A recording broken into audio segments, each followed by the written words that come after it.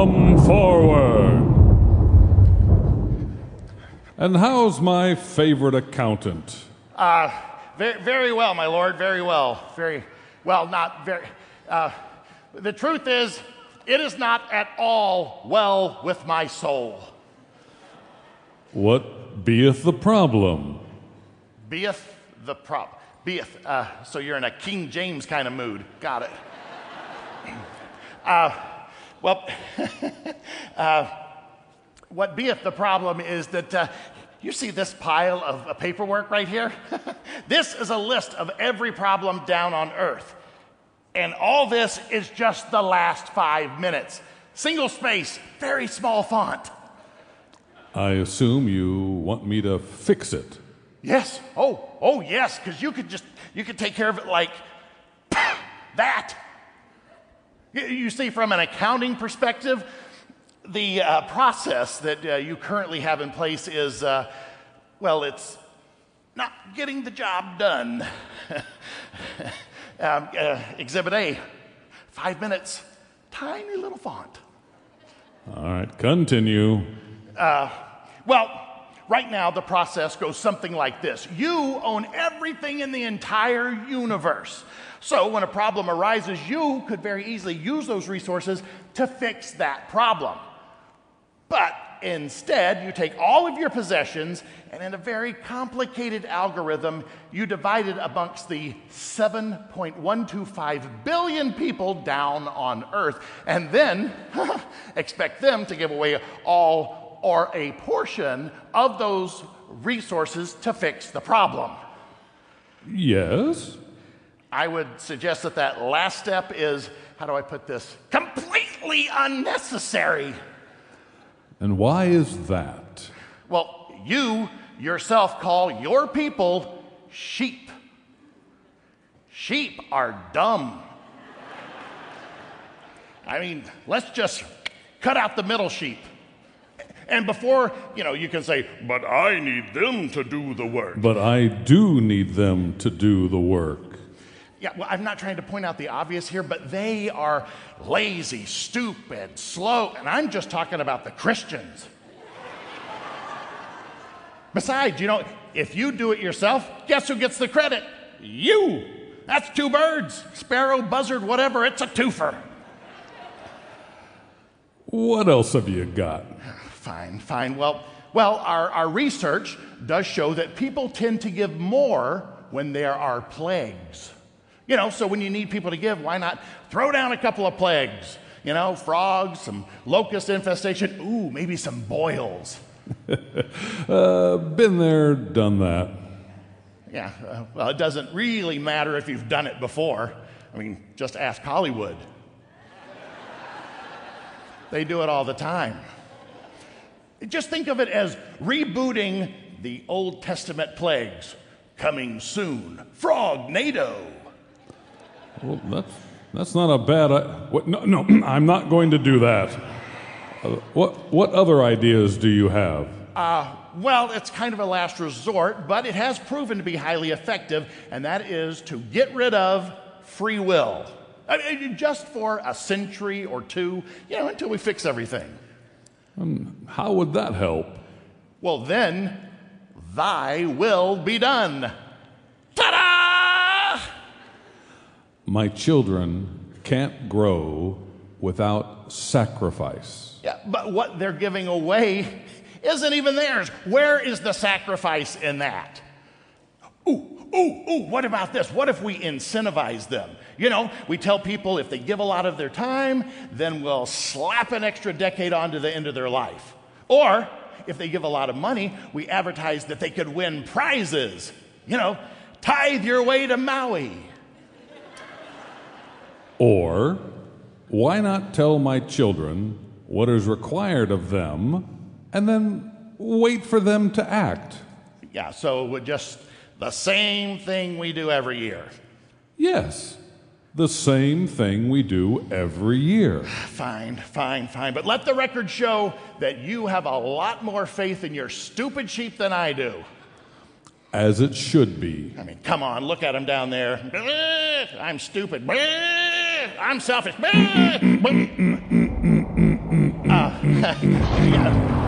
Yes, sir. Yes, sir, my Lord. Yeah, we'll get right on that. As it should be, my Lord, as it should be.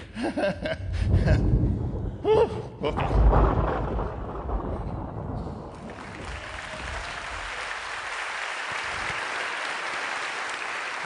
Well, that sketch in many ways kicks off this new sermon series as we go into the month of November, headed towards that celebration Sunday, as Pastor Kerr mentioned, on November 16th, just 2 weeks from now.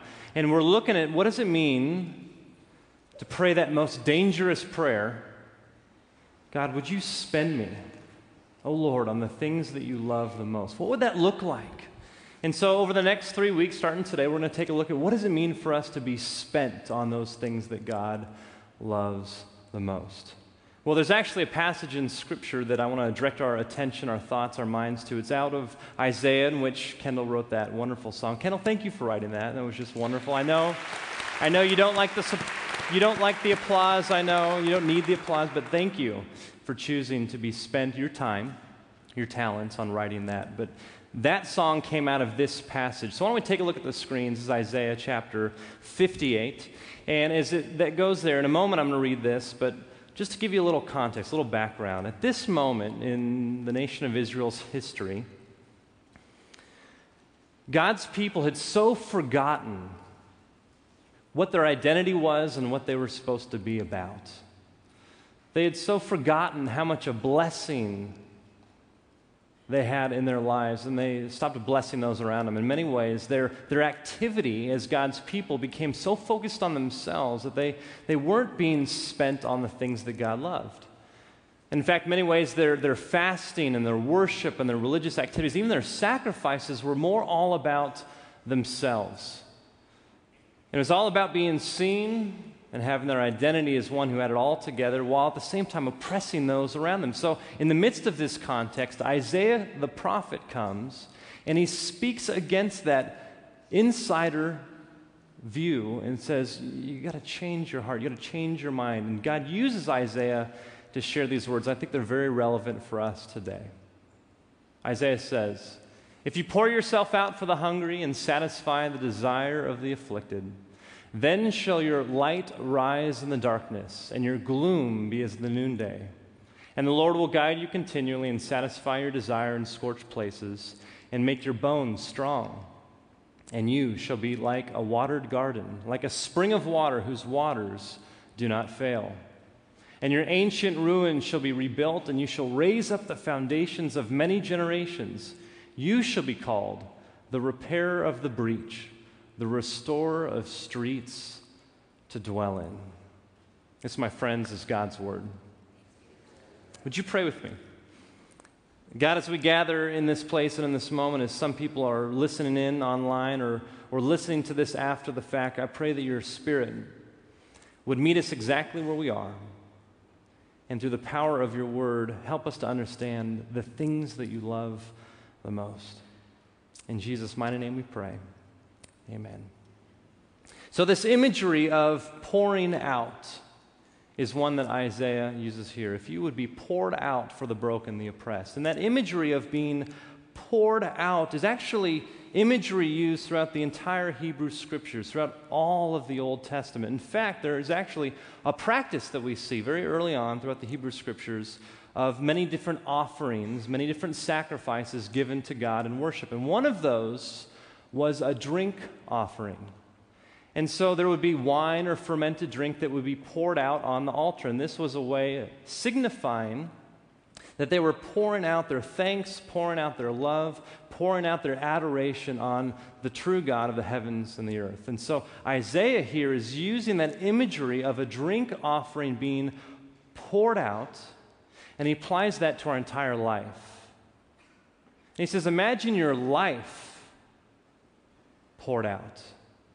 The problem was the nation of Israel at that point, they were pouring out their drink offerings, but they weren't pouring out their lives. And this imagery is picked up again and again in the New Testament as well. In fact, there's actually an ancient Roman practice where people would worship pagan gods, and at meals they would take their drinks and they would literally pour it out on the ground as worship to the pagan gods. And so Paul picks up on this imagery, And in Philippians chapter 2 and also in 2 Timothy chapter 4, he says that my life has been poured out like a drink offering for Christ. And so I want us to imagine that idea of our life being poured out. And as we do that, the whole of this morning, I want us to focus just on one thought, one truth. It's this: that the true value doesn't come from what you have to pour out, but the true value comes from what you pour into. Now, let me visually demonstrate this. I was at the store last night, and I actually walked in and I ordered this, and this came out, and I ordered it, and the lady looked at me and she says, nice choice. Well, for those of you who know, this is a bottle of champagne. I actually had to look it up online how to pronounce this. I thought it was Veuve Clicquot, but online it says Vauve, and somebody afterwards came up and says, no, it's Veuve. And I'm like looking at his lips saying, Veuve, how do you say it? Okay, I don't know how to say it, but it's expensive, okay? You go to a restaurant right now. This would be about $100 in a restaurant. It's less in the store that I bought it, and if you were to go, let's say, to a restaurant on New Year's Eve, now all of a sudden this bottle is now about $150. In fact, this is actually one of the oldest champagne brands there is, almost 250 years old. This actually comes from the Champagne region of France. This is one of the few champagnes that has actually been received and officially received by the Queen of England. This is actually part of a luxury group of brands, Louis Vuitton, Moet, Hennessy. This is very luxurious, okay? So in many ways, you might say, okay, this has some value. Now, at the same time, I was checking, excuse me. It needs a jacket. Nice champagne needs a jacket. It's a little cold in here. And let me just keep that cold. I've never done this before, you can tell, huh? But just to put that in, so part of the presentation, okay? So you got the Veuve, Clicquot, something right there, okay, right there. Label out, okay. And, okay, so I'm checking out, right, yesterday, and the lady, what did she say? Nice choice, right? And then she sees this come across. Now, this is J. Roget. Now, it's Roget if you refer to it as Target. But we know that it's Target, so this is Roget, okay? This is Roget. $1. $1. And about $100 at a restaurant, though I paid less at the store. In many ways, you can see tremendously different values of these two things. Now, let me just pause for a moment. I recognize that some of you are like, what on earth is he doing? He's a pastor. He just touched a bottle of alcohol. And I want to respect that tremendously. I talked to a few people this week, and I want to be very sensitive. I imagine, and I know that there's people here in this place and listen online where this could be offensive, and I want to just say, can you just go with me for about 10 minutes on this illustration? In fact, in many ways, Scripture uses this imagery. Remember, Paul says that I am being poured out like a drink offering. Paul was referring to himself using a metaphor as a wine offering being poured out. And the point that I want to make today is that true value comes not from what we have to pour out, but what we pour into. So, if any of you have a hard time trying to compare yourself to two different bottles of champagne, some of you, it's very easy, and you're like, oh, I'm the Veuve, all right? I know some of you are like, that's me, I'm not the Roget, But some of you might be saying, yeah, I am the Roget. I don't have much to offer, I don't have much to give. I mean, if you really know my background, Drew, and I'm just kind of figuring this stuff out, I really just don't have much to offer. And I recognize some of you might align your lives with one of these two, one of high value, one of perhaps perceived little value. But if the alcohol is a problem, let's just make it monetary value. Let's just say this is $100, this is $1, okay? Forget the alcohol. These are just two representative things of two different values. So you've got $100 in my left hand and $1 in my right hand. Now, in many ways, economics will tell us, the world will tell us, businesses will tell us that this heavier bottle of Veuve is much more valuable than this Roget, which you can't even call it champagne because it's from America. It's not from the Champagne region of France. It's actually sparkling wine, okay? So the world would say that this has so much more value than this. And I think some of you, I imagine, come to this moment and you hear imagery that's used in Scripture that we should live our lives poured out on the things that God loves. And some of you might say, well, I've got a lot to pour out. I mean, if you knew what was in my bank account and you knew where I travel and you know what kind of education and my skills and my background and how people see me in the workplace, I've got a lot to offer. But some of you might say, I've got nothing to offer. I mean, I'm not even renting. I'm still living with my parents, and I'm paycheck to paycheck. And some of you might say, I haven't worked in a long time, and I haven't even graduated high school yet, and I'm 55, and I don't have much to offer. And some of you might say, okay, now what? Well, remember that point I made? The true value of something isn't in what you have to pour out, but what you pour into. And some of you might be thinking, Drew, I still don't get it. I mean, one is maybe 100 times more valuable than the other. And yes, that's true, and if value only came from what we pour from, that would be true, but what we pour into actually makes a huge, huge difference. So I've got this, in many ways, very, very expensive bottle of champagne, chilled because it was in the jacket. Nice jacket, right? And, some of you might say, Drew, that's just a big glass. What are you talking about? No, this is a trash can. And if it was just lined with clean, bag, it would be fine. But there's coffee grounds, a banana peel, and Kleenex used. So, in many ways, I'm really slow at this. The 9 o'clock, I literally had to ask somebody for help on this one. I twisted the cork the wrong way, and I made a mess. So let's see if I can do it this time. And you might be thinking, wait, no, Drew, no, you're not going to open that. You're a pastor. You're not going to open that. And some of you are thinking, you're not going to open that and pour it into a trash can, are you? See, we're all covered. Everybody in this room is saying, you're doing the wrong thing. That's fine. I'm trying to make a point here, right? What a mess this is. I used to be a waiter, too. 6 turns. 2, 3. I watched a YouTube video last night. I did. So, in many ways, the true value doesn't come from what we have to pour out, but what we pour into. So, I'm surprised nobody said no yet. In the 9 o'clock, somebody yelled from right there, like, no! Like, literally. Okay, we'll pause there. The $1 one, that's, okay, twist cap, right, easy. Can I do a twist cap? I might need some help. Come on. Oh, man, this is so embarrassing.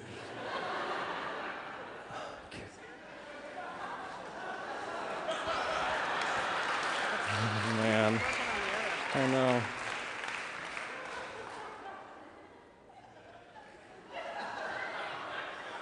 Anybody?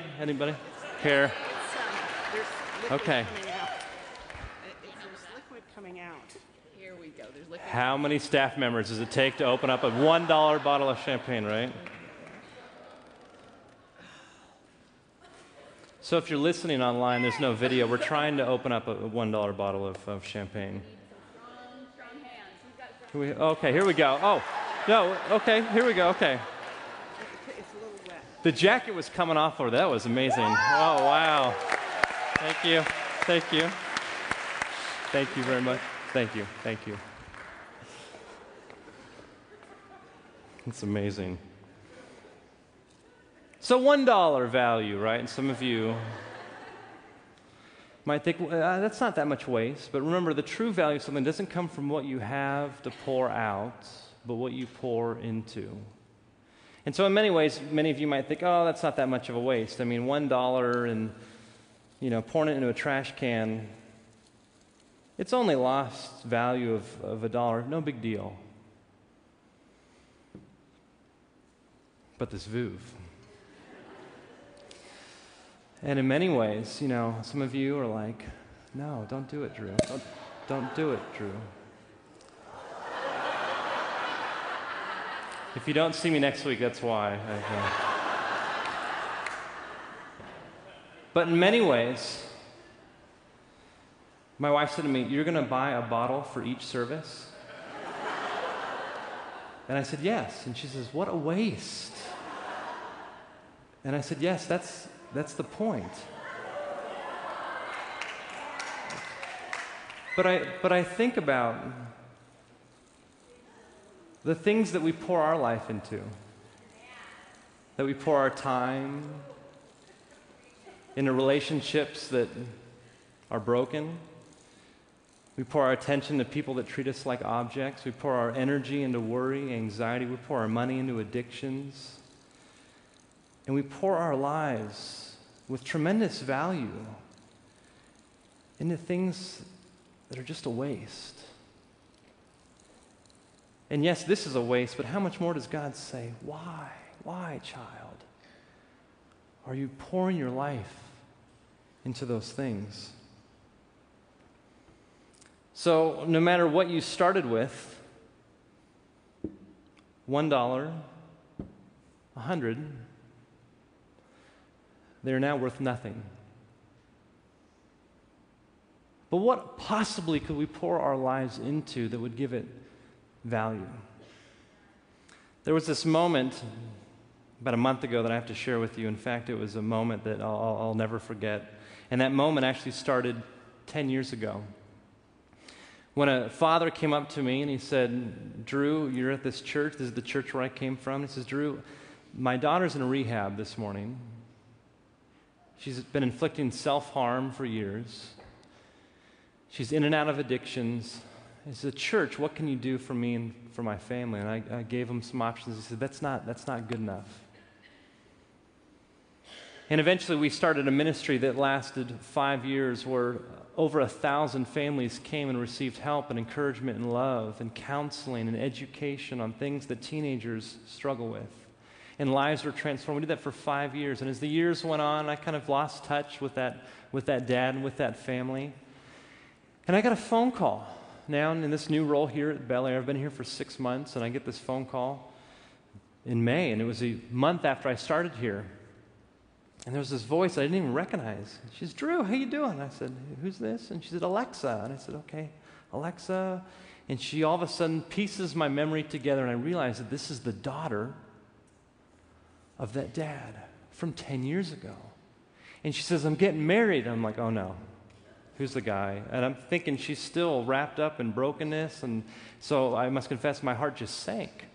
And she says, and Drew, it's so great. I gave my life to Christ about 3 years ago, and I'm sober. I don't know if you knew all the stuff I was going through. I'm like, oh, I knew the stuff you're going through. I prayed with your dad. I was thinking about all these things. And she says, my life is completely changed, and so I'm getting married. Let's get together. And so I got together with her and her fiance, tattoos up their arms, up their necks, and they were filled with so much peace and joy and security because of the relationship with God. And they looked across the coffee table and said, Drew, would you officiate our wedding? And I met with them. We did premarital counseling. I want to make sure, like, are you really in this? I mean, marriage is such a huge commitment. And we would take the time together. And then we got to this place where then a month ago, I was sitting in this huge reception area just after officiating their wedding. And I know that family, they don't have much money. They had to literally build the dance floor themselves. They built the centerpieces. It was in the backyard of a home. And I remember this moment where I'm looking across the room in this outdoor place, and this father who I've known for 10 years. And I don't know if it was an expensive bottle of champagne. I don't know if it was a $1 rosette or if it was sparkling cider. I have no idea what it was, but I saw him as the music was kind of fading out of that first song. He pours out a little bit. And I knew that he didn't drink, and so, it could have been sparkling cider, who knows. But I saw him as the hush of the crowd went down. He got up and he stood there with his hand shaking, a little tear in his eye. And he began to give the toast for the daughter that he didn't know if it was going to live. Many nights before that. And I watched this man, and I'm watching the faces of people who knew the story, and I'm watching him pouring out just this little bit into this priceless moment. And to me, that symbolized a decade of him pouring his life into his daughter through prayer and through encouragement and sacrificing things for himself so that he could put his daughter through rehab and to get her the help that she needed. He was pouring himself into the things that God loves the most, us. And who knows how much that cost was going into the glass, but it was a priceless moment that I wish you could have experienced and seen for yourself. And I imagine that some of you here, you think you're the Veuve, you think you're the Rogette. You don't want to identify with either, so maybe it's a monetary value. And remember, the truth is this, that true value doesn't come from what we have to pour out, but what we pour into. It took King Solomon his entire life to get that point. He spent decades, as Scripture says, the richest man in the history of the world, pouring his life into all these different things. And its conclusion? Oh, it's meaningless. Vanity of vanities. The Apostle Paul says, I've done all these things. I've lived a perfect Jewish life, and I've put all my stock into my religious heritage, in my identity, and obeying the law, and all of that is rubbish compared to knowing Christ. So whether you have a lot to give or little to give, the true value comes from what you pour your life into. And if you pour your life into a dynamic, rich relationship with God through Jesus Christ, if you pour your life into the things that God loves the most, if you pour your life into the oppressed, into the broken, if you take time in line at the grocery store to just ask the person, hey, how are you? If you get off your cell phone and if you get out of your head, if you start noticing the people around you, if you begin to pour your life into the things that God loves the most, that's how you invest in God's kingdom. And whether you have a little to give or a lot to give, it becomes not only priceless, it becomes eternal. So as we pray that prayer, God, would you spend me in the things that you love the most? Would you see your entire life as one that can be poured out? It's going to be poured out no matter what. Days of Our Lives got that right. Remember that little ditty? Like the grains in the hourglass? So the days of our life. You know, it's time gets poured out, energy gets poured out, our money gets poured out, but we have a choice. What are we going to pour our time and our energy and our resources and our finances and our attention into? Into things that are just a waste? Or things that are priceless? Will you pray with me? God, as we consider this imagery and this thought that isn't new to me or new to us, it's found in Scripture, this idea of our lives being poured out like a drink offering. God, would you help us to see you in this moment? And may we just pause as we prepare our hearts to come to your table. In Jesus' mighty name we pray. Amen.